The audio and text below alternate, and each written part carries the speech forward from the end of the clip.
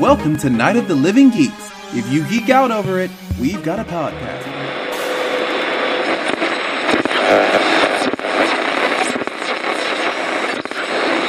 Time in 27 years, a World Series game will be played in Candlestick Park. The Battle of the Bay continues. At second base, so the Oakland A's take. Neil, we're having an earth.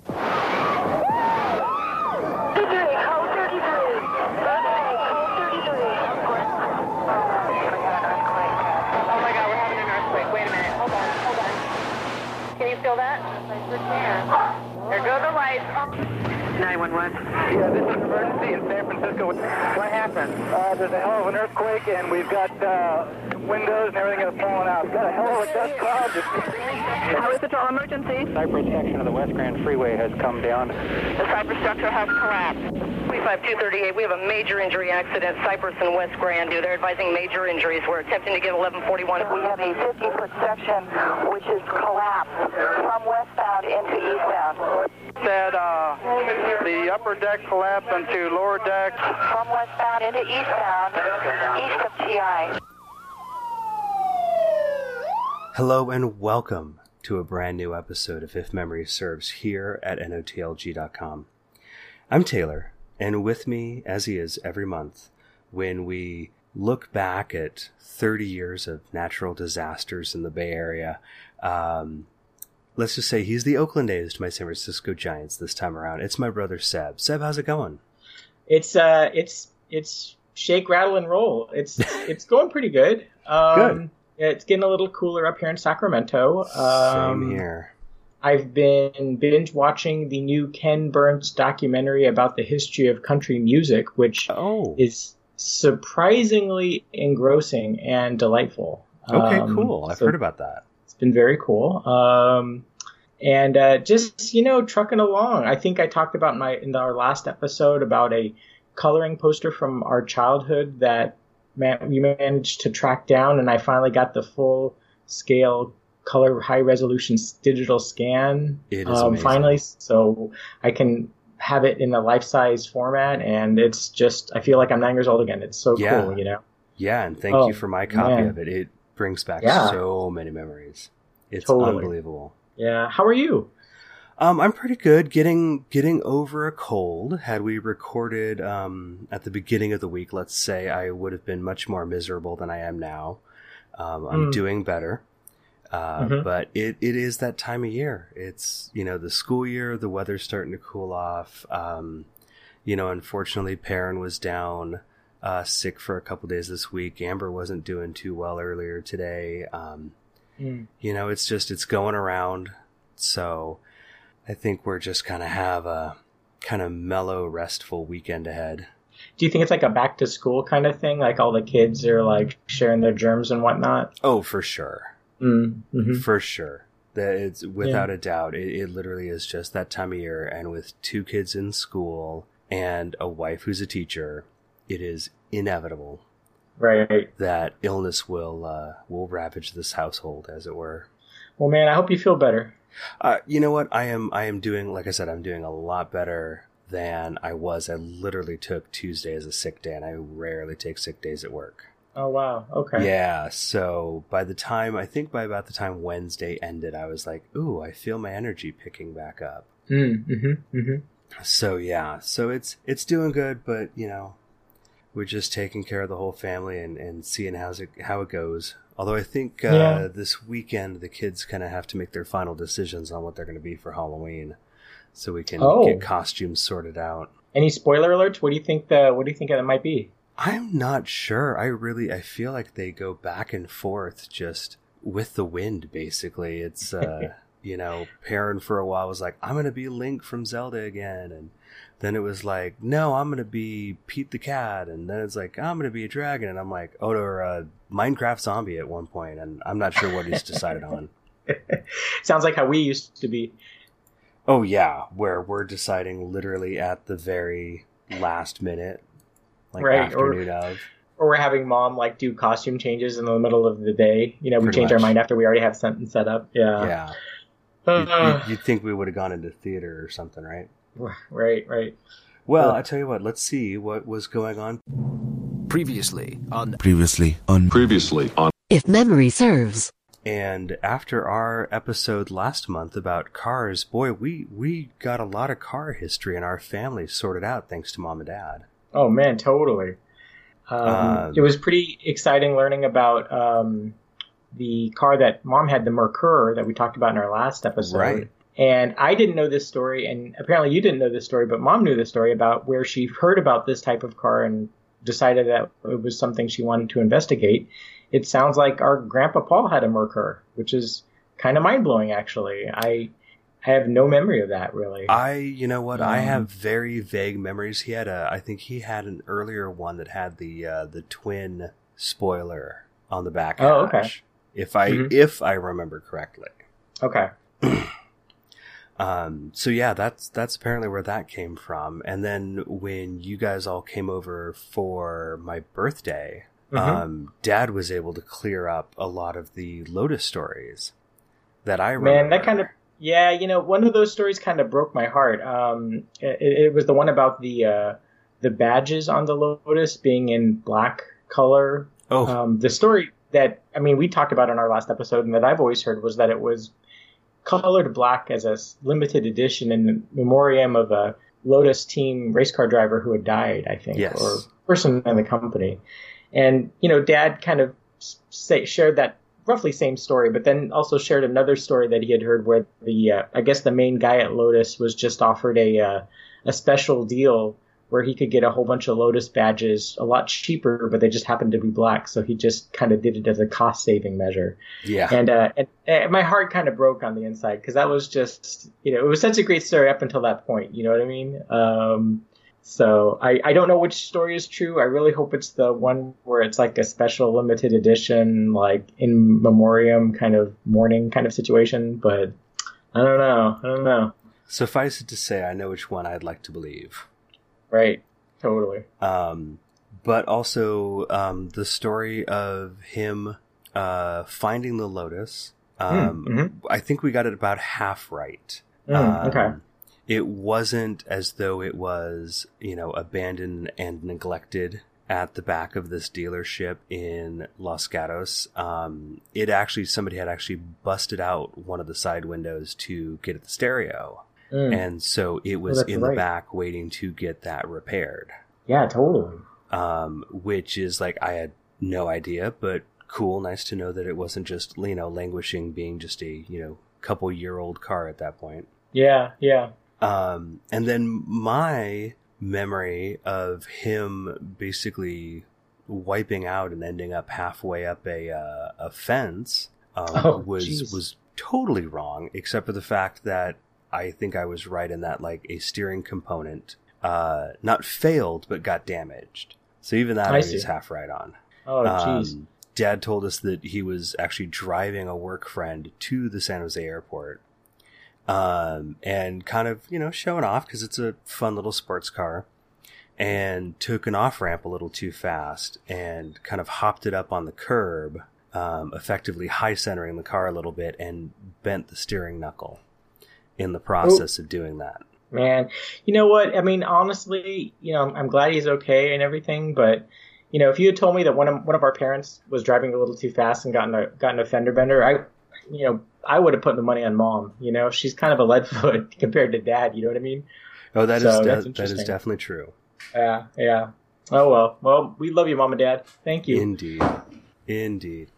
And, you know, I've been begging for reviews and stuff. It looks like we finally got one. Seb, tell us about it. That's right. Yes. As listeners to our podcast will know, we usually end each episode with a plea for people to review us on social media. And we are happy to report that somebody, for the first time, has reviewed us on Apple iTunes. I guess it's not called iTunes anymore, but I still call it iTunes. Somebody with the username California Archivist writes, quote, "I really like this podcast. It's great. I can't wait to hear what Seb and Taylor are going to banter about each month. Why does it have to be a monthly podcast? Can't you guys hurry up and get the next one out? Great job, guys." And I think California Archivist gave us 5 out of 5 stars. So well, that's excellent. We tip our hat to you, sir. Thank you so much. Now, we hit the big time. We did. We got a review. That's the hardest one to get. Once the first one's done, it's all downhill from there. This right. is great. That's right. And I just have to confirm that seeing as how you are an archivist working for the state of California, you didn't just write this. Oh, this is definitely written by someone, not myself. Okay. I can guarantee 100%. I know who actually is the author. Okay. He works 2 offices down from my office. Thank you very much. Yes, definitely. Here. We really appreciate it. Totally. Now, that's not to say that if you, listener, go and give us a rating and a review, that we won't read it. We definitely will, because we need that kind of validation in our lives. Exactly. We can be found, of course, on Facebook, Twitter, Spotify, iTunes, Tinder, Grindr. I don't know. Not those last 2. No. Oh, okay. No. My mistake. No. But in terms of reviews, Apple Podcast, I think you can do reviews on Spotify. I'm not sure. Definitely Stitcher. You can do it there. And let us know, because I don't always think to double check and see before we record. But we appreciate it very much. Definitely.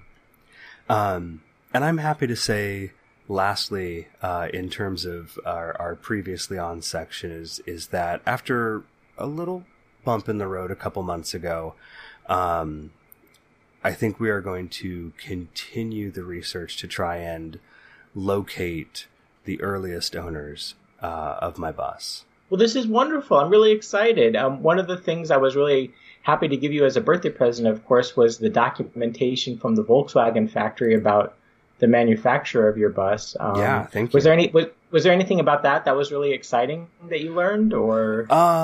Well, I know that when they stamp the plates that get riveted to the vehicles, the planned production date is not always necessarily the actual production date. So decoding it just from the plate, it was like, oh, this bus was built on November 17th of 1970. Mm-hmm. Cool. That's great.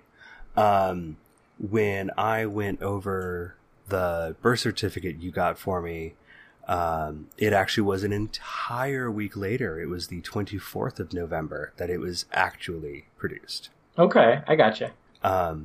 Everything else I kind of had known or expected. What's nice is, for like upholstery color and stuff, they write the exact color of it and the exact, like numerical code for it. So if I ever wanted to go and get new seat covers that were the correct color or new door panels that were the correct color, I can use that as my source to go, okay, this is what I need to order from this company. And you know what? I was really, I know that your bus had one point been purchased in, I think, the region of Lucas Valley in Marin County in like 1984, if I'm not mistaken. And, I know we're going to continue on with the research, but I'm really going to keep my fingers crossed. I'm going to really hope the previous owner was George Lucas. I have no evidence of this, but I'm keeping my fingers crossed, man. I almost said Skinwalker Ranch. Boy, you can tell the stuff that I've been reading lately. Was Skywalker Ranch even a thing by 84 up there? I have no idea. It was sometime in the mid-'80s, I think, that they did that whole thing, but I really don't know the timeline, but I'm keeping my fingers crossed. And, speaking of buses, thank you so much for sharing the photos of our former childhood bus that recently got fully restored by its new owners. Yeah. It was really emotional to see those photos, and I've had so many happy memories in that vehicle, and now it's, back looking better than I've ever seen it. And it's melancholy, but it's happy at the same time. You know what I mean? I totally get it. Get it. Yeah. It's amazing to see what, having been under the knife and in the paint booth for the past 2 years has done to that bus. It's right. Unbelievable. Totally. Well, I tell you what, man. Why don't we take a quick peek at a single story we almost had none in the news.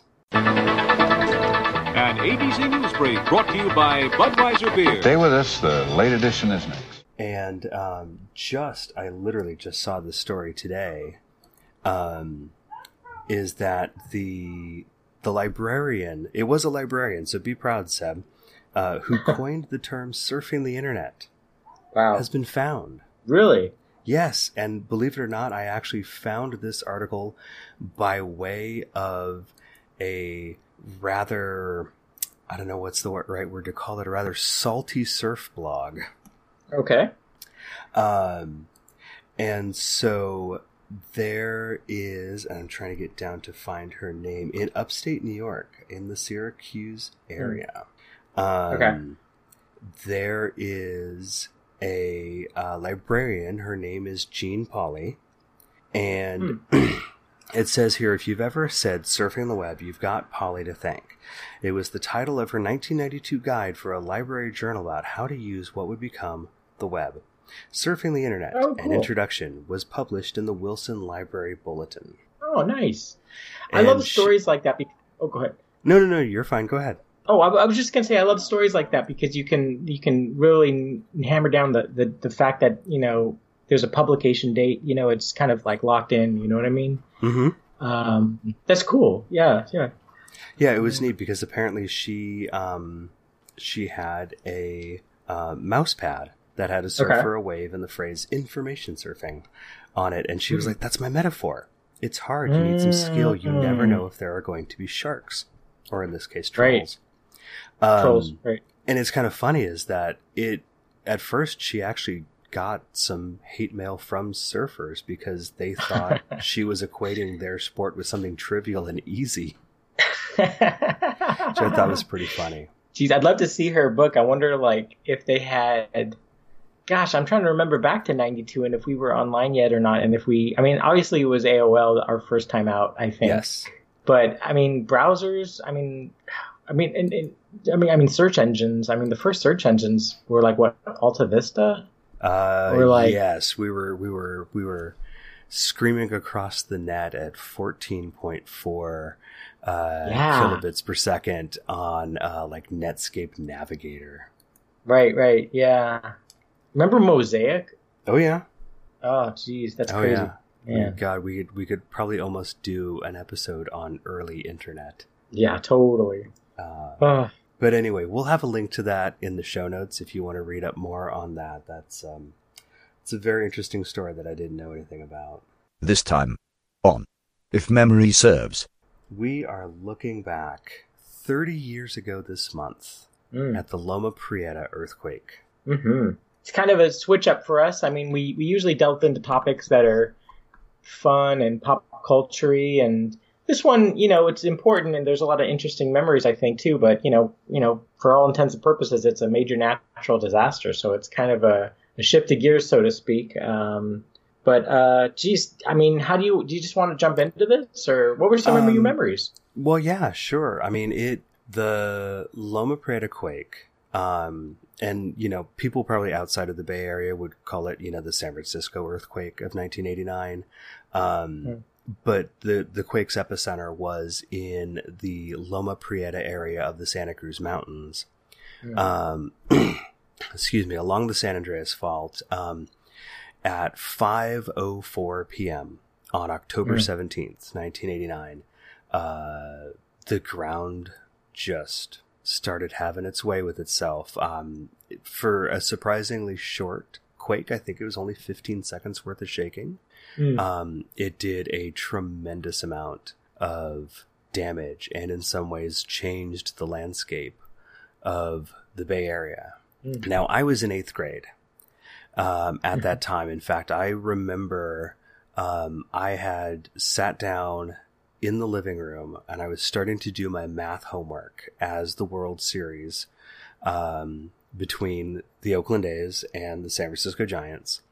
The Battle of the Bay, everybody in the Bay Area was excited for this, was getting underway at Candlestick Park. And you heard a bit of that at the very beginning of the episode. And I remember sitting down, starting to do the math homework, and the picture on the TV went out like a moment before I felt the shaking. Okay.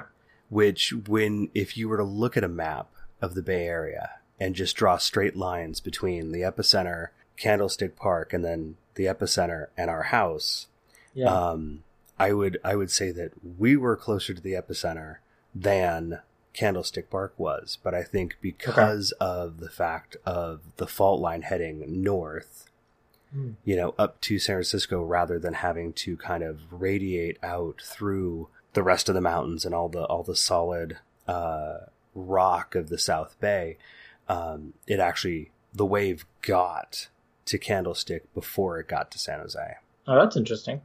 I technically don't really have any science to back that up. That's just kind of how I look at it and the timing of things. Yeah. And I did exactly what they tell you not to do. I ran outside. Oh.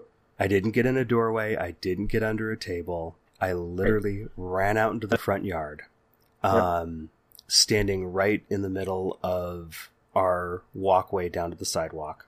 And of course, it was really dumb for me to do that because on our side of the street, we have the power lines, which could have easily come down. That's a good point. I remember, as I'm standing there, and think about this, this is 15 seconds of shaking. And I have so many memories packed into this very short period of time. I remember looking down at my feet at one point, and it literally looked in my mind. I mean, I can't say that there were actual like circles around my feet. Maybe it was just the ground and myself all vibrating at the same time, but it really looked like there were almost these kind of like radial, like patterns. Whoa. You know, at my feet. It was weird. Again, I think that was just my mind kind of interpreting everything. But what objectively was definitely happening is I looked up and we had our 6721 window parked on the street and Dad's Lotus. Yeah. Now, Dad would never set the parking brake on the Lotus. For whatever reason. I don't remember why. I don't know if like one of the brake pads would stick or something. And I watched as the Lotus would start to roll back and then roll forward toward the bus again and then roll back and roll forward toward the bus again. And I was like, oh my God, like what is going on? Yeah. Now, what about you? Where were you when the quake hit? So I was actually in the backyard. I was raking leaves probably for, allowance or chores or something like this. My memory is that I had finished raking the leaves on the tree that we used to have in the backyard. I can't remember what species of tree it was. It's since been cut down. We always called it the dingleberry tree because it would produce these seed pods that were like these perfect spike balls that would, of course, stab right into the flesh of your feet if you went outside at the wrong time of year without shoes on. That's for sure. And the earthquake, of course, by the time it was all over, I realized that a whole new crop of leaves had fallen out of the tree, so all of my work had to be redone eventually. But I also did the quite incorrect thing as well. Thinking that, of course, I need to run into the front yard, I decided to run into the front yard, but instead of maybe going through the side yard, I actually went through the house while the shaking was going on. I was in the kitchen when the only major form of damage that our family sustained was, I believe, a bag of flour that fell off the top of the refrigerator, perhaps. And actually, I was actually in the kitchen when it fell. I witnessed it. Luckily, got into the front yard without any more serious damage happening. I assume we were then both in the front yard waiting for, I guess, Mom to get home from work, really. That's right, because Dad was home. Obviously, we were home. And Mom, I think, was just getting ready to leave work when the quake struck. Yeah. We had the Mercure at the time, and in fact, I seem to remember Mom thinking when it first hit that coworkers were playing a joke on her, that they had snuck up and were shaking her car. Yeah. I definitely remember her talking about on the drive home, her seeing like the windows of buildings and like whenever there'd be an aftershock, there'd be like rippling that you could see in the glass of the the window panes almost like waves of water, sort of, you know what I mean? Which is kind of trippy to think about. It's very chilling. And in fact, I've got 4 YouTube links that I'll also put in the show notes. I kind of use these as refreshers for myself, and I also pulled some audio from them that we'll share during the episode. But yes, in at least one of them, you see an aftershock, and I think it's in downtown San Jose, and you're just watching these big panes of glass, just like water, just like rippling, and it's awe-inspiring and terrifying all at the same time. Right. Yeah. It's interesting because the biggest emotional reaction or memory that I have of the quake to this day was actually a little bit later in that afternoon or evening. Mom and Dad had recently purchased for me a new Lego set. I believe it was called the Caribbean Clipper. This was for the famous pirate ship line Legos. This was, I think, set number 6274. Of course, growing up, as kids, our Lego sets usually came in 3 different varieties. There were the outer space themed ones, and you had ones that were themed like medieval castles, and then of course you had modern day cities with like gas stations and stuff. And this was kind of like the big rollout of a 4th, I guess, universe or world, which was like, pirates and the Caribbean and stuff like this. And I had this beautiful, huge Lego set that was basically a huge pirate ship with blue and white sails. And at that time, it was on our mantelpiece or on top of the television cabinet. And I remember, luckily, it survived the quake fine. It didn't fall down and break or anything like that. But I remember that once Mom got home from work, she thought that there was the possibility of an aftershock. And there were some aftershocks, for sure. At least an aftershock that might have been severe enough that there would have been sufficient damage that other people in the neighborhood's houses may have been damaged and would have needed to spend the night in our living room. And so she was really adamant that I needed to get the Lego ship out of the living room to make additional room for these refugees. Now, I don't want to sound too jokey because, in doing some research for tonight's episode, there were about 13,000 folks that did become homeless, at least temporarily due to the earthquake. But I was so angry at Mom on the inside for this. But I mean, for one thing, I couldn't understand why an aftershock would render all of our neighbors homeless, but our house would still be fine enough that people could live in it. It was just this really weird thing. So, I don't know. I mean, I don't want to digress too much, but just, the thing about that Lego set or that line, it was the first Lego set where the minifigures had facial expressions other than the goofy smile face that they always had. Oh, no kidding. This one, you started to see eye patches and beards. And as a kid, I was shocked by this. I mean, I wasn't really off-put by it, but it was something very different. And Lego stuff today, you can find every type of facial expression known to man on these figures. And whenever I see a Lego figure that doesn't have just the dopey grin, I almost get like a visceral kind of anger. Like, I just feel that, like, that's not how it was when I was a kid. You know what I mean? And I don't know. Did you have a favorite of the 3 Lego worlds? Like, I know I'm really getting off base, but how often do we get a chance to talk about Lego on the show? And it's so big to us. Pretty much any time we want to. Okay. I mean, for me, I think it was a toss up between the space version and the city version. That's maybe kind of what I was going to say. Yeah, maybe I think space by a nose just a little bit, Yeah, space definitely had some really neat stuff, and I know had some really neat baseboards. Because they had kind of like, like a rocky lunar surface one you could get. Obviously I was always a sucker for the city stuff. Like I genuinely liked, I'm going to build a gas station because this is cool. That was just kind of my bread and butter.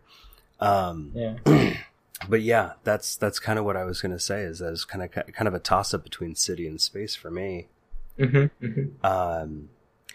But getting back to the quake itself, we really were lucky. We literally lost a bag of flour, and I think we got maybe a couple of cracks in the plaster, but no damage to the foundation. Our chimney didn't come down. We got out. We didn't lose any windows. Anything like that. No precious knickknacks. No Lego pirate ships fell off and broke into a million pieces. Right. And in our neighborhood, I mean, there were people who lost chimneys. I don't think anybody had like walls come down or anything big like that. I think really, yeah, a chimney and maybe a little bit of roof damage from that was the worst, at least that I can remember in our neighborhood. Yeah, I totally agree. I was doing a little bit of research just to get some facts on the show. I think it was 7.1 on the Richter scale. Yeah. It looks like there was approximately $5 billion in property damage. Of course, this is $1989. And then here's where I think it gets kind of interesting. There were 62 deaths and about 3,200 injuries. Okay. And most of the deaths were up in Alameda County, 42 deaths, and they had 349 injuries. But get this, Santa Clara County, only 1 death, but 1,305 injuries. So it's it's very asymmetrical how our county, very few deaths, but we were like more than double the closest other county in terms of injuries, which it's like really kind of interesting. I wish I could know why that was. You know what I mean? Yeah, but, I don't know if it's just like stuff falling off walls. Yeah, and people I don't being know. close to it. Oh, that picture of grandma fell off the wall and hit me on the head. Yeah, totally. Or whatever. That is interesting, and I know that the the vast majority of the deaths up in Alameda County, that was up in Oakland where the Cypress Freeway collapsed. Right. Yeah. It was a double-decker freeway. And so obviously you can imagine the people on the lower deck, when the top deck comes down, didn't do so well. Yeah, it's really stunning. I mean, for one hand, it was actually kind of a blessing because from what I read, the traffic on that part of the 880 freeway was, for that time of day at least, significantly lower because of the World Series game. Most people were, glued to their television or the radio, and the traffic was kind of light. So it's actually kind of crazy when you think about it. I know unfortunately I didn't put this in my show notes, but I just wanted to mention really quickly, now that we're on the topic of the Cypress Freeway, one of the things I was thinking about for tonight's episode were what were like some of the visual images that stick in my mind to this day from all of the news coverage and all of the photographs and stuff. And of course that freeway collapse was really shocking, but there was one image that sticks in my mind that when I did a little bit of research for tonight's episode, I thought would be super easy to figure out. And it's become the biggest mystery and puzzle that just drives me crazy. If you can imagine in your mind's eye the double-decker freeway with all of the top layers smashed down onto the bottom layer, in part because the ground, I think, was a lot of like landfill, like reclaimed land, that part of the East Bay. I'm not so sure about there. I know the Marina District in San Francisco is basically landfill. Right.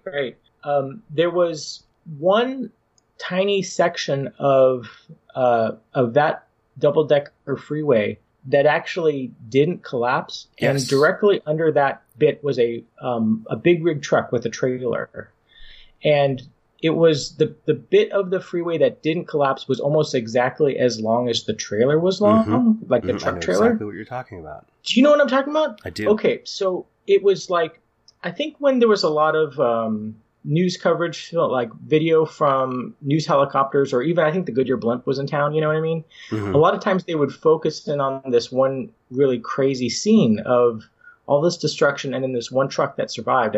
And I'm thinking to myself, you know what? I'm going to Google it, because I'm sure whoever was driving this truck, that person must have ended up on Donahue or, released like a book, or because it's so miraculous that this one vehicle, the upper level of the structure, didn't collapse on it when it collapsed all over the place and smushed all these other cars and stuff. And like, I did a little bit of research, and there's all these like California Highway Patrol official reports available online. And there's all this information about that specific incident. It's so weird because it's like every car that got involved in that bit of the freeway, they did a write-up on, like what the make and model was, who was driving it, interviews with the people if any of them survived. But they only put the person's initials. So I know the person who was born in California on February 20th, 1942. His initials were EM. I know he was driving a 1980 Freightliner truck. And there's all this incredible story, interviews with him, where he's talking about how He had just been passed by a yellow 1974 Volkswagen Beetle.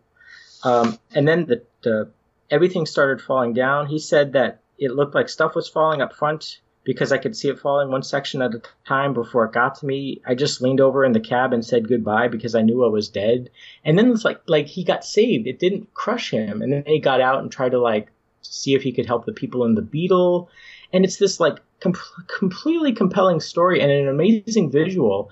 And it's like, I mean, maybe he just didn't want to, dwell on that part of his life. Maybe who knows? I mean, I don't know. It's like this big mystery. So it just kind of blew me away. But do you remember that image? Or oh yeah, very well. Do you really? In fact, I think if you spend the time to go through literally all the YouTube links that I've got for the show, and one of them is long. I mean, it's admittedly it's almost an hour worth of like ABC News national coverage. I'm sure it's in there somewhere.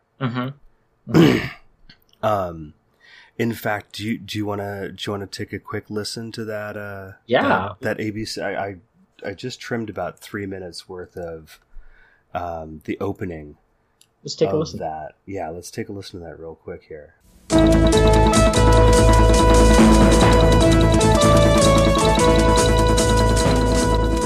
We interrupt our regular program scheduled to bring you a special report from ABC News. I'm Ted Koppel. There has been a rather strong earthquake in Northern California, so strong, in fact, that it has, among other things, knocked out all the power, or much of the power, at Candlestick Park, where the third game of the World Series was being played. But in the overall scheme of things, that may be the very least of things that has happened today. You can see some video there. I gather that's live video of Candlestick Park. And we are feeling a shock right now, and that shaking in your picture is being amplified by the tremor that has just gone through the top of the stadium. And we are live. They're taking the bases off, 8:41 Eastern, 5:41, and we just felt it out here. We're at ground level. This is a live shot from our affiliate, our owned and operated station in San Francisco, KGO. And you can see that there are at least 2 major fires that seem to be in progress there. Let me just explain to you that what we're doing here is we are listening in on the broadcast of our affiliate in San Francisco, KGO, because a great deal of the information that is coming is more readily accessible to them than it is to us. And they have reporters reporting live from around the entire Bay Area region. It's been a frightening scene here. As you can see, just below me is where this crack in the Bay Bridge occurred, a 50-foot section. You see down there below the two cars that were on the upper deck when the bridge collapsed. They fell below. You can see the fire down past me. What has happened is that the natural gas lines have ruptured, and that is what has caused that fire. The water lines have ruptured. There is no water coming out of the fire hydrants. People are running into this building that Randy's now showing you, and they are looking for people. They're asking for people to come by. They're saying that people are still trapped in there. We were down at number 2 Cervantes. Another building like this one had collapsed. had 2 deaths confirmed there.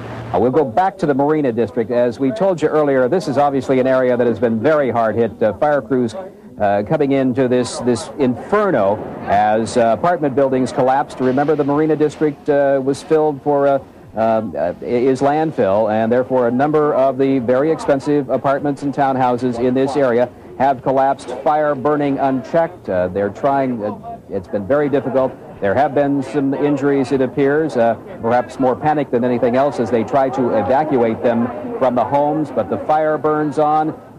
Again, you see the Marina District, the Jefferson Divisadero area where these very expensive buildings have collapsed, and the fire continues as San Francisco Fire Department tries to fight it. This was a 4-story building, and that's the kind of problem. They are trying to evacuate people who may have been inside. A lot of people at home at that time or during the commute hour as the earthquake struck at 5:04 this afternoon in Northern California.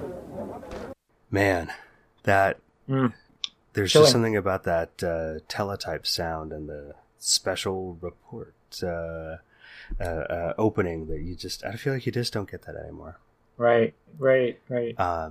And it's crazy because, you know, on the national news, they were doing so much that they didn't have people on the ground. They were basically just pulling the KGO feed from the Bay Area. So they would defer to a lot of the local news anyway, as it was happening. And we ourselves, like right after it happened, I mean, we lost power for a good part of the night.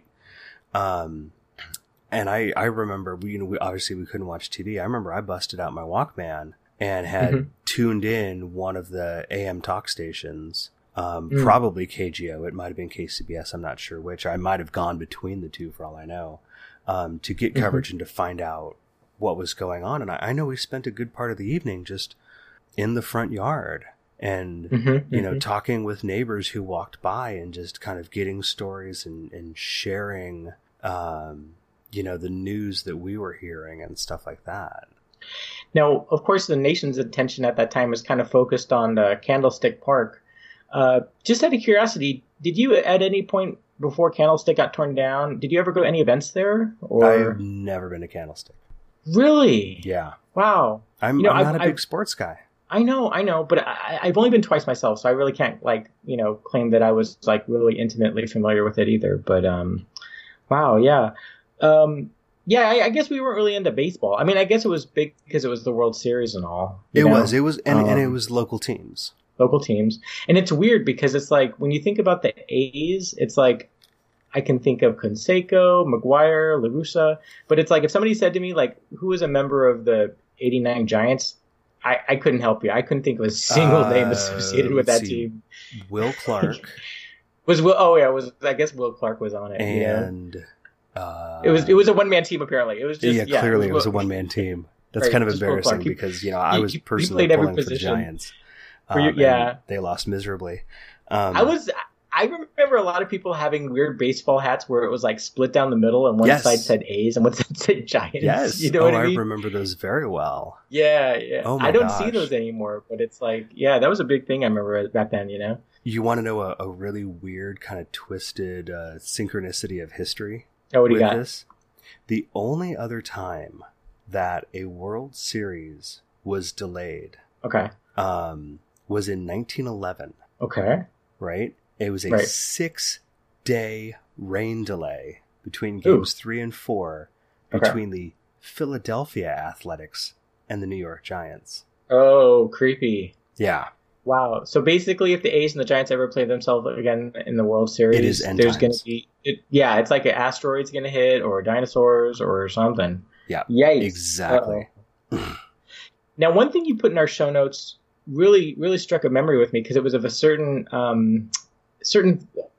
almost visual landmark in Santa Cruz impacted by the earthquake. What was that about?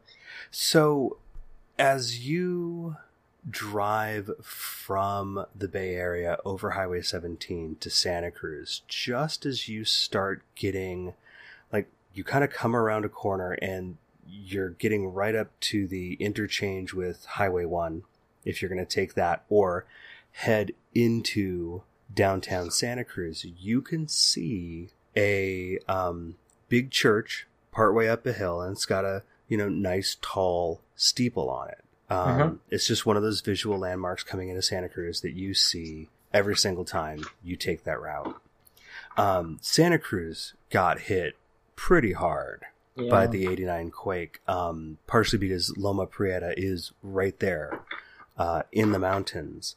And so downtown Santa Cruz saw some really, really heavy damage. There were some buildings that just completely collapsed. Lots and lots of damage. And one of the things that came down was this big church steeple. The main body of the church survived. I'm sure it had some damage, obviously, but the main body of it survived, but the steeple came tumbling down. And it was, boy, I'd say at least a couple of years after that, where we would come into Santa Cruz, because again, if you think back to our surf culture episode from last July, this 89, 90, 91, this is kind of prime time for us kind of being into this culture and wanting to come to Santa Cruz a lot. And so coming into town, and you could still see the church, but the steeple is, it's like the church just got a really bad haircut, just clipped right off the top there. And I remember once that steeple was reconstructed, and I'm not a particularly religious person myself. It was like, oh my gosh, it's back. Oh, they did it. Yeah, but it's like half as tall, right? If, I don't have a concrete story listing that detail unless you do.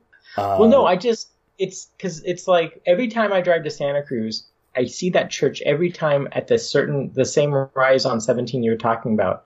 And every time I see it, the first thing I always think about in my mind was how before the 89 earthquake, that steeple was like so much taller. It's this really weird, like visual memory kind of thing, I honestly, I would have to see pictures to know for sure. I wouldn't be surprised if they built it, rebuilt it smaller. Yeah. That wouldn't surprise me one bit. One other thing I remember, speaking of Santa Cruz, is that going over the summit along Highway 17 before the quake, the sign right at the summit would say that the elevation was 1,808 feet. Right. After the earthquake, the sign got revised. It was 1,800 feet exactly. Oh, crazy. Yeah. Wow. Yeah.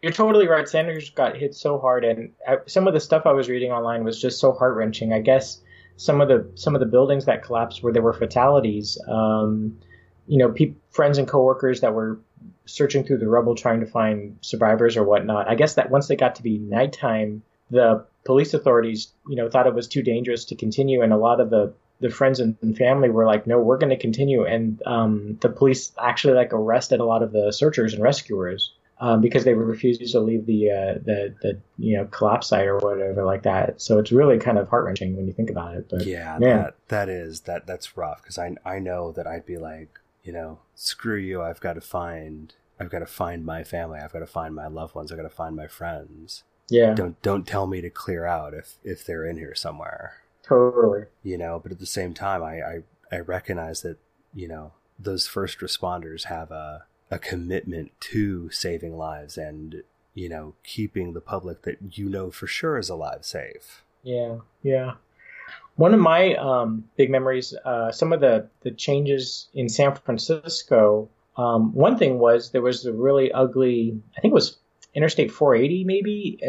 It went through downtown San Francisco, and there's a really iconic vista along Market Street where you can look down, looking east, and see the ferry building. Right. And I guess for maybe during the 70s and 80s, for the most of that time, there was an elevated freeway that kind of ran right in front of the ferry building. So it was right down the Embarcadero there. Kind of an eyesore, right? And after the earthquake, with all the damage and whatnot, they eventually demolished that. And then it was kind of crazy because I remember as a kid growing up, every time we went to San Francisco, seeing huge chain link fences surrounding San Francisco City Hall, which is a beautiful structure. Mm-hmm. It had been undergoing seismic retrofit for so long, and it was such an expensive process. It's funny because it wasn't until I was a sophomore at the University of San Francisco in 1999 that they actually 10 years after the earthquake that they reopened it, so to speak, and took that chain link fence down. And I can remember going down there from after class one day or something, just to walk through it, because for most of my life up until that point, it had been this beautiful building that was basically abandoned and surrounded by this chain link fence, and really neat place. They filmed some of Raiders of the Lost Ark on the inside of that building, and it was just beautiful to see what they had done with the full restoration. It was pretty impressive. It's pretty cool. Yeah, definitely. I mean, it is, I don't know, as a Bay Area native, I look at how long it has taken and how long it took for some of this seismic retrofit to get completed. And I look at how long it took for some of these, bits of roadway to be rebuilt or replaced or taken down. And they weren't short projects. They were all very long, involved projects. And then I look at other parts of the country. I look at other parts of the state, let alone other parts of the country or other parts of the world where you have a large earthquake and you have some of your infrastructure destroyed. And I feel like everywhere except the Bay Area gets their crap fixed quickly. Oh, I feel like, you were saying, it took, 10 years to get City Hall back into shape. I don't remember how long it took to get that section of the Bay Bridge that dropped fixed, but I know that was obviously a high priority because it's a heavily traveled area. But then even to replace a section of the Bay Bridge, because they couldn't seismically retrofit it, they're like, we've got to build a whole new section. That only got done a few years ago. Yeah, it's kind of crazy. Yeah, infrastructure in the Bay Area. I mean, heck, I think they just announced that, BART's going to finally make it to downtown San Jose in like 2030 or something like that. You know what I mean? Good Lord. Yeah. So it's like, okay, well, better late than never, I guess. Now, one thing I really wanted to ask you, how do you feel? I've always felt that different parts of America, different regions are kind of more or less well known for different types of natural disasters. Mm-hmm. Sure. How do you know, of course, the West, you got earthquakes, although I guess you could almost say these days, like, fires are probably more deadly or more numerous, at least, or more in the news. Yeah, that's for sure. But, if you think about, like, the Pacific Northwest or Hawaii, they got volcanoes, right? Midwest, you got tornadoes, okay? Mm-hmm. You got blizzards up in the north, and then, like, on the East Coast and the Gulf Coast, you got hurricanes.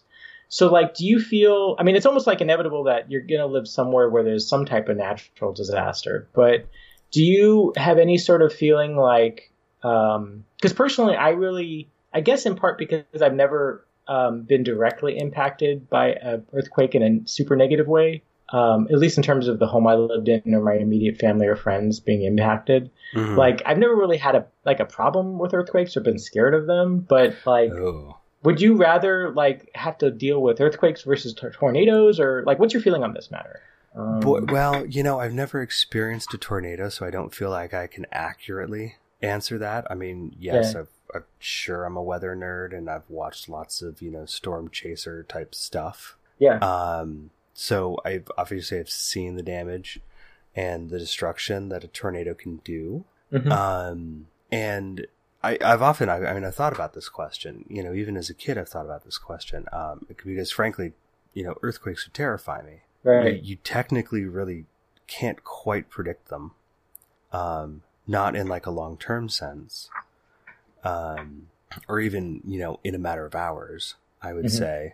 Like you're like, oh, here's a big storm system coming. Oh, we're looking at the radar returns. Yeah, tornadoes may develop. Oh, no, tornadoes are definitely developing. You kind of get a little bit of warning with it, despite the fact that they can be still incredibly unpredictable. With earthquakes, you don't really get any significant warning. And for me, that always terrified me. I hated the idea of being like, oh God, was that an earthquake? Oh, no, that was a truck going by. Because I've had that before. Even at work, just within the past, 6 months or a year or something, there have been times where it was like, there's something about how an earthquake propagates through the ground that feels just a little bit different than anything else. Right. And I'll be honest, I'm not really up on the science of it. I understand that there's something called P waves and S waves. And somebody out there who probably knows more can probably hop on Twitter and totally take me to town and be like, no, that's not actually how it works, blah, blah, blah.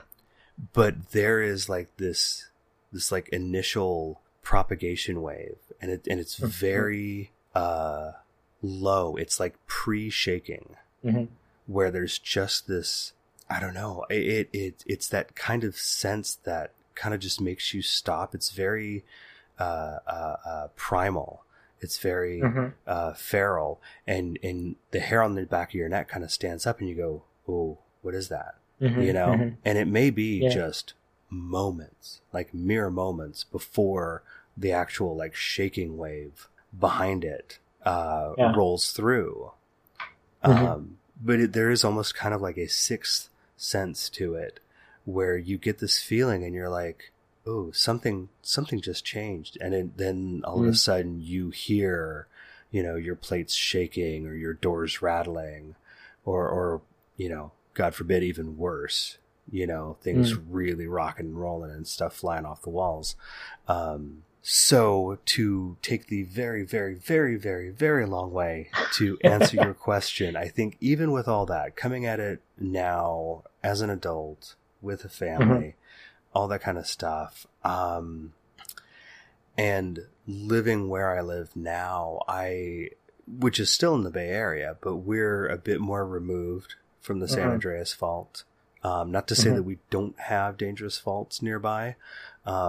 I think I'm still more okay with an earthquake than I'd say a tornado or a hurricane or, hopefully we're at least in an urban enough area we don't have to worry too much about wildfires, maybe just wildfire smoke. Yeah, I think I'm really kind of okay with earthquakes. I mean, I would love to see a volcano once in my life.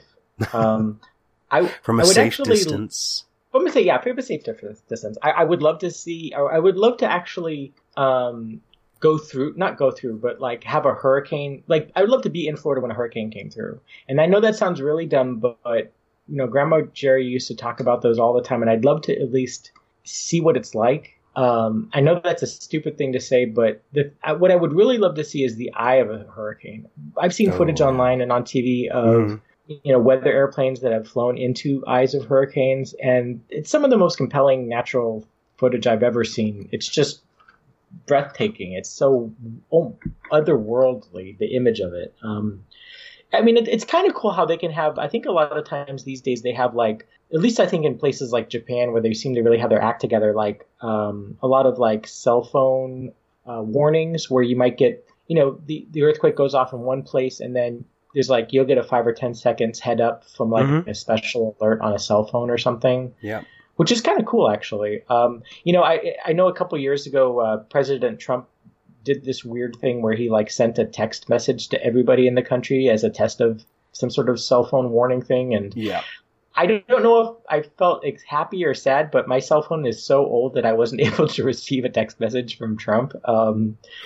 And, full disclosure, I mean, I feel bad saying this, but I have nothing. I have no batteries for a flashlight or a radio or any sort of emergency kit or nothing. I'm like the most unprepared Californian in terms of natural disaster or anything like that, which is really bad to say. I hate to say it. I mean? We should work on that because, I mean, a lot of times you can get just a basic like preparedness backpack. Yeah. That's kind of ready to go. Now, I don't know. I mean, being up in Sacramento, do you really have faults? I've felt earthquakes up here. I'm sure you felt earthquakes, but I mean, if the San Andreas rips one. Is Sacramento really going to get massively destroyed? I mean, I don't think so. Maybe. I mean, but that being said, I mean, my disaster recovery plan at this point is to eat at drive-thrus until the grocery stores reopen. You know what I mean? So it's not exactly the gold standard for disaster recovery, but fair is now. Do you have literally plotted out? It's like, well, I'm going to do McDonald's that first night, and then right. Just change it up. I'm going to go down to the Wendy's, or is it just whatever's open? Yeah, whatever's open. Okay, if it's a Sunday, I'm going to miss the Chick-fil-A, I guess. But now one thing you did mention that I'd love to circle back to is short-term earthquake prediction, and of course how that's really science really hasn't gotten to that point yet. Yeah. But I would feel remiss not mentioning a guy who's kind of a local hero to me in terms of the story of the 1989 earthquake. Right. I'll put a link to this so people can check it out too. Because this I looked at this and I'm like, okay, this is really kind of interesting. James Birkeland, who actually passed away a couple of years ago, he was a county geologist for Santa Clara County from 73 to 94. And here's a guy who, I guess he was a bit of a maverick, kind of an unusual character. was a professional and whatnot, but apparently he, actually tried to make a stab at short-term earthquake prediction with varying degrees of success. But when it came to the 1989 earthquake, he actually relied upon some kind of unusual data sets, including, amongst other things, elevated or supposedly elevated reports of family pets that had run away that were reported in newspaper lost and found ads, as well as data relating to, I guess, the phases of the moon. But anyway, on Friday, October 13th, 1989, just 4 days before the quake, Birkeland had made a prediction, a short-term earthquake prediction, that he actually managed to get published in the Gilroy Dispatch newspaper. Okay. And if I could quote a little bit, that he wrote, or the title of the article is World Series Quake Coming? And it says, while the Bay Area is rumbling with excitement over the first ever Bay Bridge World Series, the Earth may be putting on a show. A county geologist is predicting an earthquake to hit the Bay Area anytime from tomorrow to the 21st of October.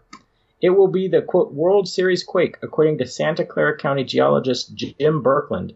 The trembler, he predicts, could be anywhere from 3.5 to 6 on the Richter scale. Birkeland is basing his prediction on the unusual gravitational pull of the moon and Earth. So here's a guy. He's making a prediction which actually is rather prescient, and he gets it published in the newspaper, so there's no question that he actually did predict it before the quake. And apparently he's trying to get the word out to potentially, you'd think, maybe help some folks. Mm-hmm. And he later went on to claim that government officials actually told him, he basically got reprimanded for making this prediction and was suspended for a couple months from his job. And a lot of other scientists apparently raked him over the coals, going so far as to call him a crank and a clown. And you know what? I mean, it's funny because, if you have someone making a short-term prediction about a blizzard or an earthquake, or not an earthquake, but a tornado or a hurricane, people take it, they take notice. But I mean, when you have a scientist make a short-term earthquake prediction, it's almost like, you treat him like a medieval witch or something like that. You know what I mean? And yeah. He's sort of a little hero of mine. I mean, he's definitely deceased now, so he really can't help me out with future predictions. But if he was still around and he told me, hey, don't get on this freeway on this day, I probably would think pretty seriously about it. Actually, you know what I mean? I totally get it. I mean, that is one of those things where, the fact that he's looking at all these different data sets that it doesn't seem like anybody else is looking at, I totally admire. Like I said, it's a really kind of fascinating read. That bit that you highlighted there that we'll have linked in the show notes. I encourage people to check it out.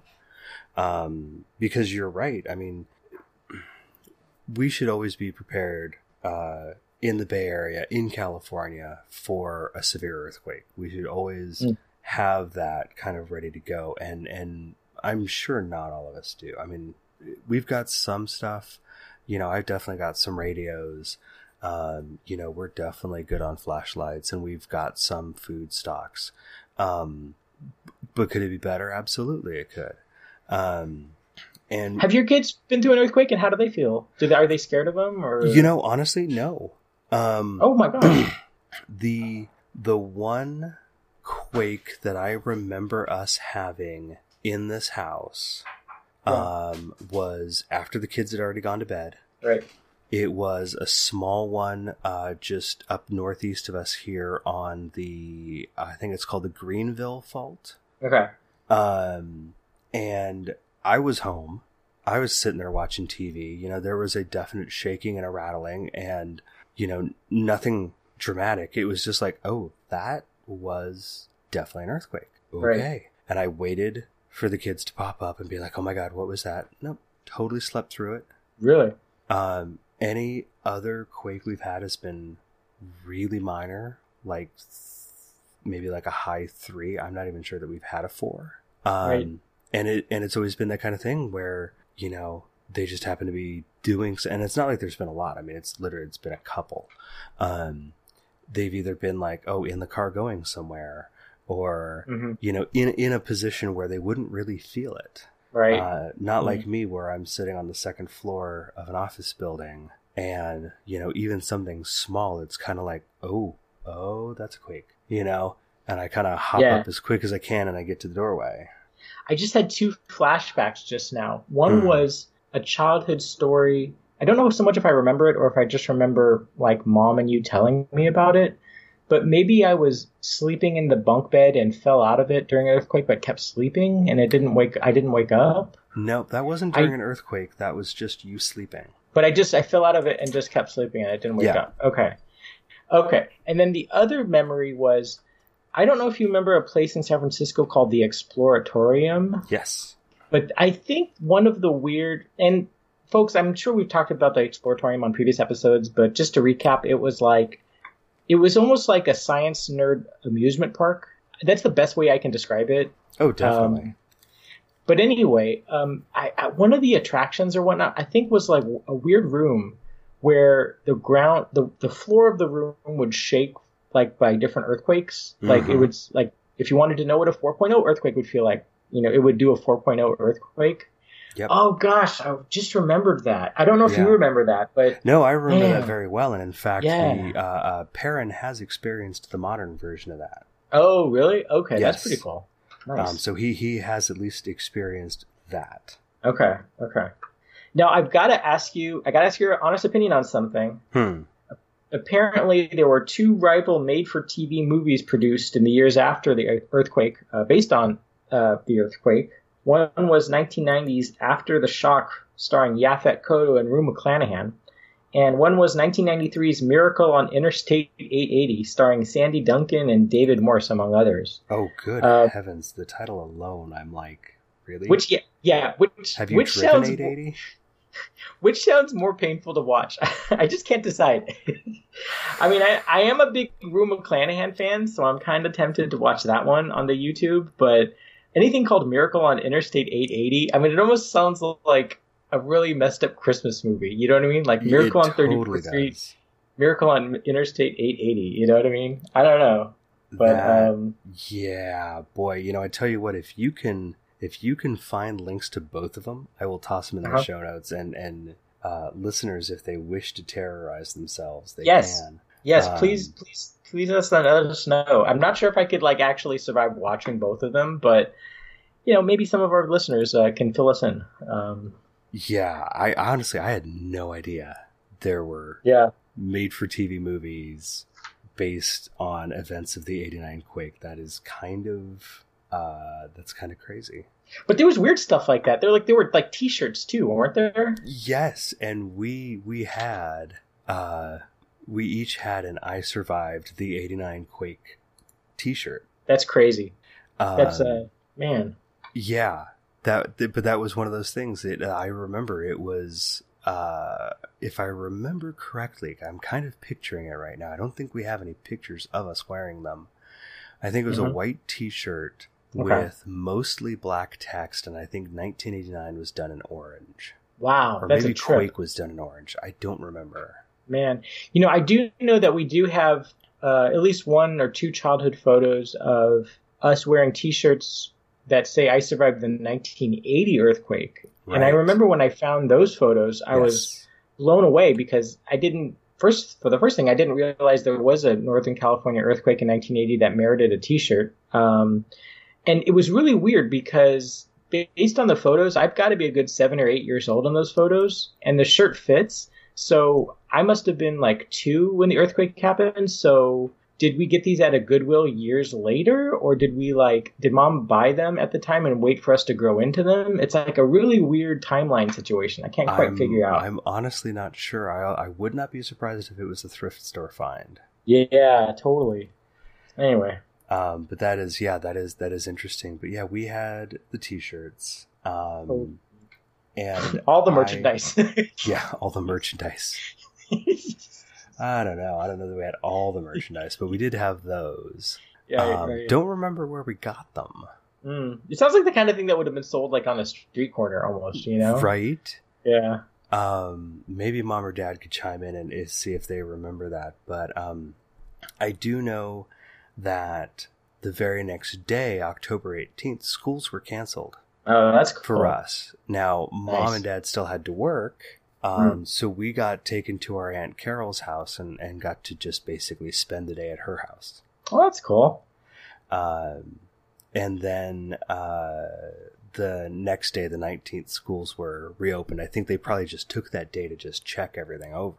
Right, yeah. And make sure that it was safe for kids to be in class. But yeah, I mean, I remember getting back to school and I don't remember what class it was, but, you know, there was definitely some journaling and essay writing on, you know, our experiences. I think they kind of were, at least attempting to do some sort of counseling for people to kind of like process having just gone through this big earthquake. Right. Man.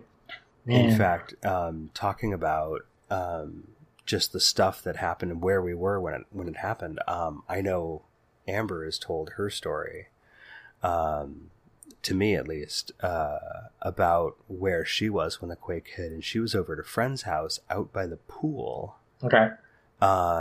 In Saratoga. So again, Saratoga is closer to the Santa Cruz Mountains than San Jose. It's not in the mountains necessarily, but it's right up against the foot of the mountains, kind of near Los Gatos, if you're looking at a map. And yeah, she says, you know, the shaking probably put about half the water that was in this pool out of the pool. Ew, yikes. Like the waves were big. Yeah. Oh, that's pretty scary. Yeah. That is one of those things that is like, if I had to experience a big earthquake, I'd like to just see what that looked like. I really kind of kicked myself because, God bless her, Grandma Marge. I mean, I can remember her telling me stories about how her people, what their experiences were like in the Bay Area in 1906 with that earthquake. And I wish I kick myself now. I didn't have the foresight to pull out a tape recorder or take notes, and I really don't remember these stories very well. You know what I mean? But and I know she wasn't alive for it, so she must have been talking about, you know, her parents and grandparents. Yeah, the stories that she heard from her relatives and what they told her, kind of thing. You know what I mean? Yeah. Gotcha. I'm sure somebody knows, or nobody knows. Possibly. Oh God! But you know what is worth asking, and I want to get your opinion on this, because I feel like the whole concept of earthquake weather really kind of took a foothold with the 89 quake, you know, because for being mid-October, I mean, California, Northern California at least, always kind of goes through what is often referred to as an Indian summer. You know, you start to cool off a little bit as fall starts, and then there's like this one last gasp of warm weather, and then we slip into fall. Now, obviously, climate change may change that a bit, but I think that day something did feel different about the weather. It was possibly a little balmy. I think it was only about 75 degrees. Okay. You know, maybe a little bit warmer where we were, because I think it was 75 at Candlestick is where I get that information. But what do you think? Do you think earthquake weather is a thing? You know, I don't know. I mean, I'm going to say yes. I'm going to say yes. And I'm going to, that's probably the harder position to defend, but, I don't know. I think there's something to be said for collective communal beliefs, in the sense that, I mean, when you say earthquake weather, that's something that presumably predates internet memes and things like that. So there must have been people who, you know, different communities, different times, different places kind of feel that way. I mean, it's difficult to say because, of course, you know, earthquakes are so, you know, universal around the earth in different climate zones. Mm-hmm. I mean, you're going to get them in like subarctic Alaska and also equatorial places. But for California, sure, I think so. Well, and it's funny because I think you touched on something that might actually make more sense. You're talking about the entire community feeling a certain way. And I'm going to go a little bit more woo, but I'm embracing the woo in 2019. Okay, let's woo. Let's do it. What if that entire community who is going gosh, this kind of feels like earthquake weather. Maybe are they collectively feeling, without realizing it, the energy building in the earth, in the tectonic plates, that's getting ready to let go, and they don't know what to pin that on. Sure. And so they think to pin it on the weather. Yeah, I mean, from what little I know about geology and, you know, paranormal television documentaries, I mean, there is that whole thing about, you know, stresses in the crust of the earth. You know, if you put pressure on like quartz crystals, it'll actually generate electricity. Right. I think it's called piezoelectric effect. That's exactly what it's called. I think some people have claimed that might be the source of some sightings of like earth flights or even UFOs, things like that. Yeah, I think there's something to say for that. I think humans and animals are more in tune with the electromagnetic spectrum than we might let on to believe.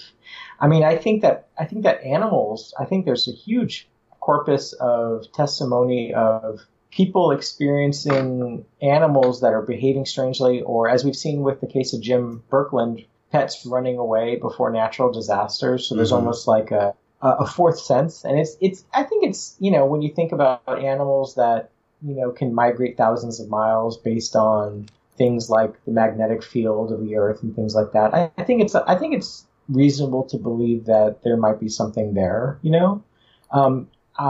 Yeah, I think that's, I don't think it's supernatural. I think there's a word preternatural that describes things that, you know, probably have a natural explanation, but we just haven't figured out yet. So I think it would probably, I think there's something to that.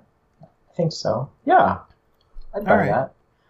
Now, that being said, you know, I mean, I probably wouldn't be able to use that collective knowledge, you know, in an effective manner to predict these things, but no, I couldn't either. Yeah, I wish I could, but it's kind of crazy when you know, to go back to the baseball thing though, to think about how, you know, there must have been players on both teams that, had they not, you know, played at their top ability during the, you know, the league championship series. Like, you know, if the Giants and the A's had not made it to the World Series, if it was some other teams, I mean, you think about how much higher the death toll would have been and how that would have had such a potential impact on the future. Different generations never born, people maybe never have been born that would go on to, you know, cure a disease or invent something amazing or get elected president, you know. And here you have some... Now you're thinking.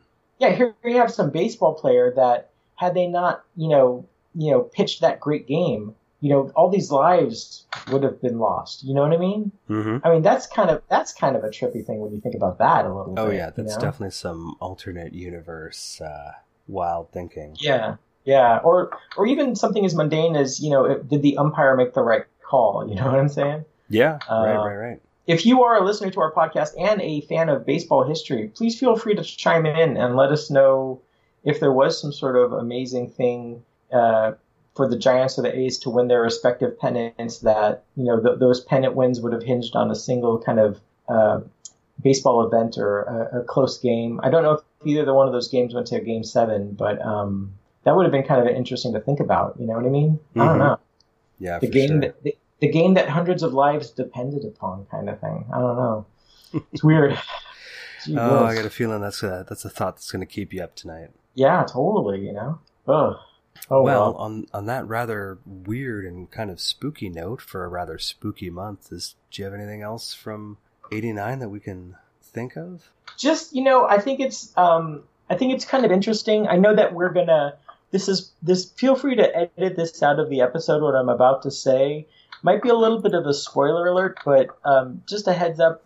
In about 2 months, we'll be doing an episode featuring a fair amount of audio from some old family home movies, one of which includes a little clip of us talking briefly about the '89 earthquake. So, and this was footage recorded just a few months after the '89 earthquake. So maybe we'll be able to swing around again to this topic a little bit and revisit it for a few minutes. Yeah, for sure. Cool. For sure. Yeah, our December episode is it's going to be interesting. It's going to be quite the episode, and it's going to be a crap ton to edit. So I'm glad I'm going to be kind of off from work at the end of the year, so I can take some time to do this. Yes, it's going to be definitely a Taylor labor-intensive episode, which I feel bad about. Nah. Oh, well. Don't worry about it. I like doing it. Oh, cool. I like doing it. Well, next time on If Memory Serves, we are talking about a very special place to our entire family, a place called the Gaslighter Theater. We're also going to take the opportunity in that episode to celebrate our parents' 50th wedding anniversary. Holy cats, 50 years? Earth years? Yes, 50 Earth years, not 50 years on Lanulos or Serpo or other planets I've been reading about lately. Holy cats. Oh my goodness gracious. Well, this is going to be great. I can't wait for this episode, man. Yeah, this will be neat. You came across a particularly amazing resource, I should say, when it comes to this. And I have some particular memories of my own of this theater. So I'm very excited to be talking about that. I think that's a great suggestion that you made about an hour and a half ago. Sweet. I can't wait. Yeah, well, in the meantime, you can like us on Facebook and follow us on Twitter at Memory Serves Pod. You can follow me on Twitter at BlueBoxUFO, and you can follow Sab at Clan McMuffin. Aye, indeed. Subscribe to us on what we still call iTunes and Stitcher and heck, wherever you consume podcasts. Just search for If Memory Serves. We are also on Spotify, along with many other podcasts, if that's where you like to consume them. And please, like we said, rate and review us as well. It doesn't have to be a 5-star, but apparently everybody wants that because that is what helps drive up rankings and get people noticed. But you know what would help us even get noticed even more? Share us with your friends. Word of mouth goes a huge way into building an audience, and we appreciate what you guys are doing to help propagate us out like those waves of an earthquake.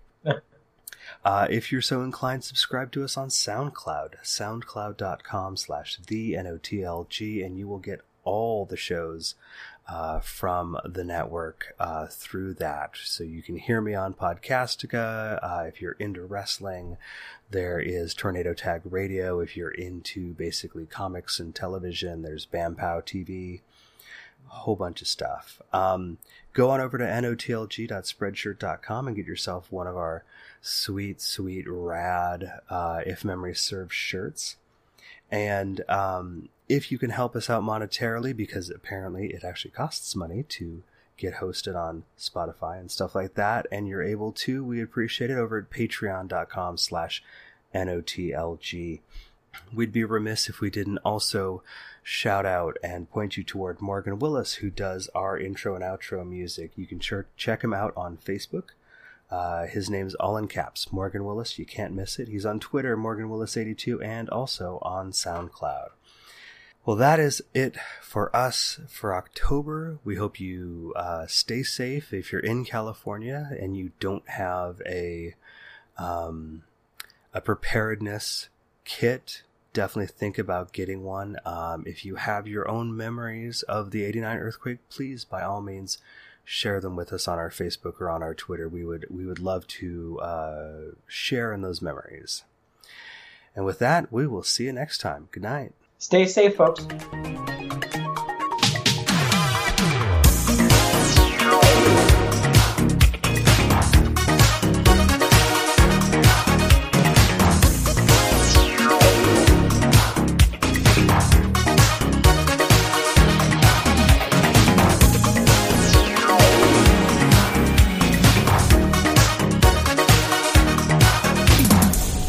Man, we survived the '89 earthquake.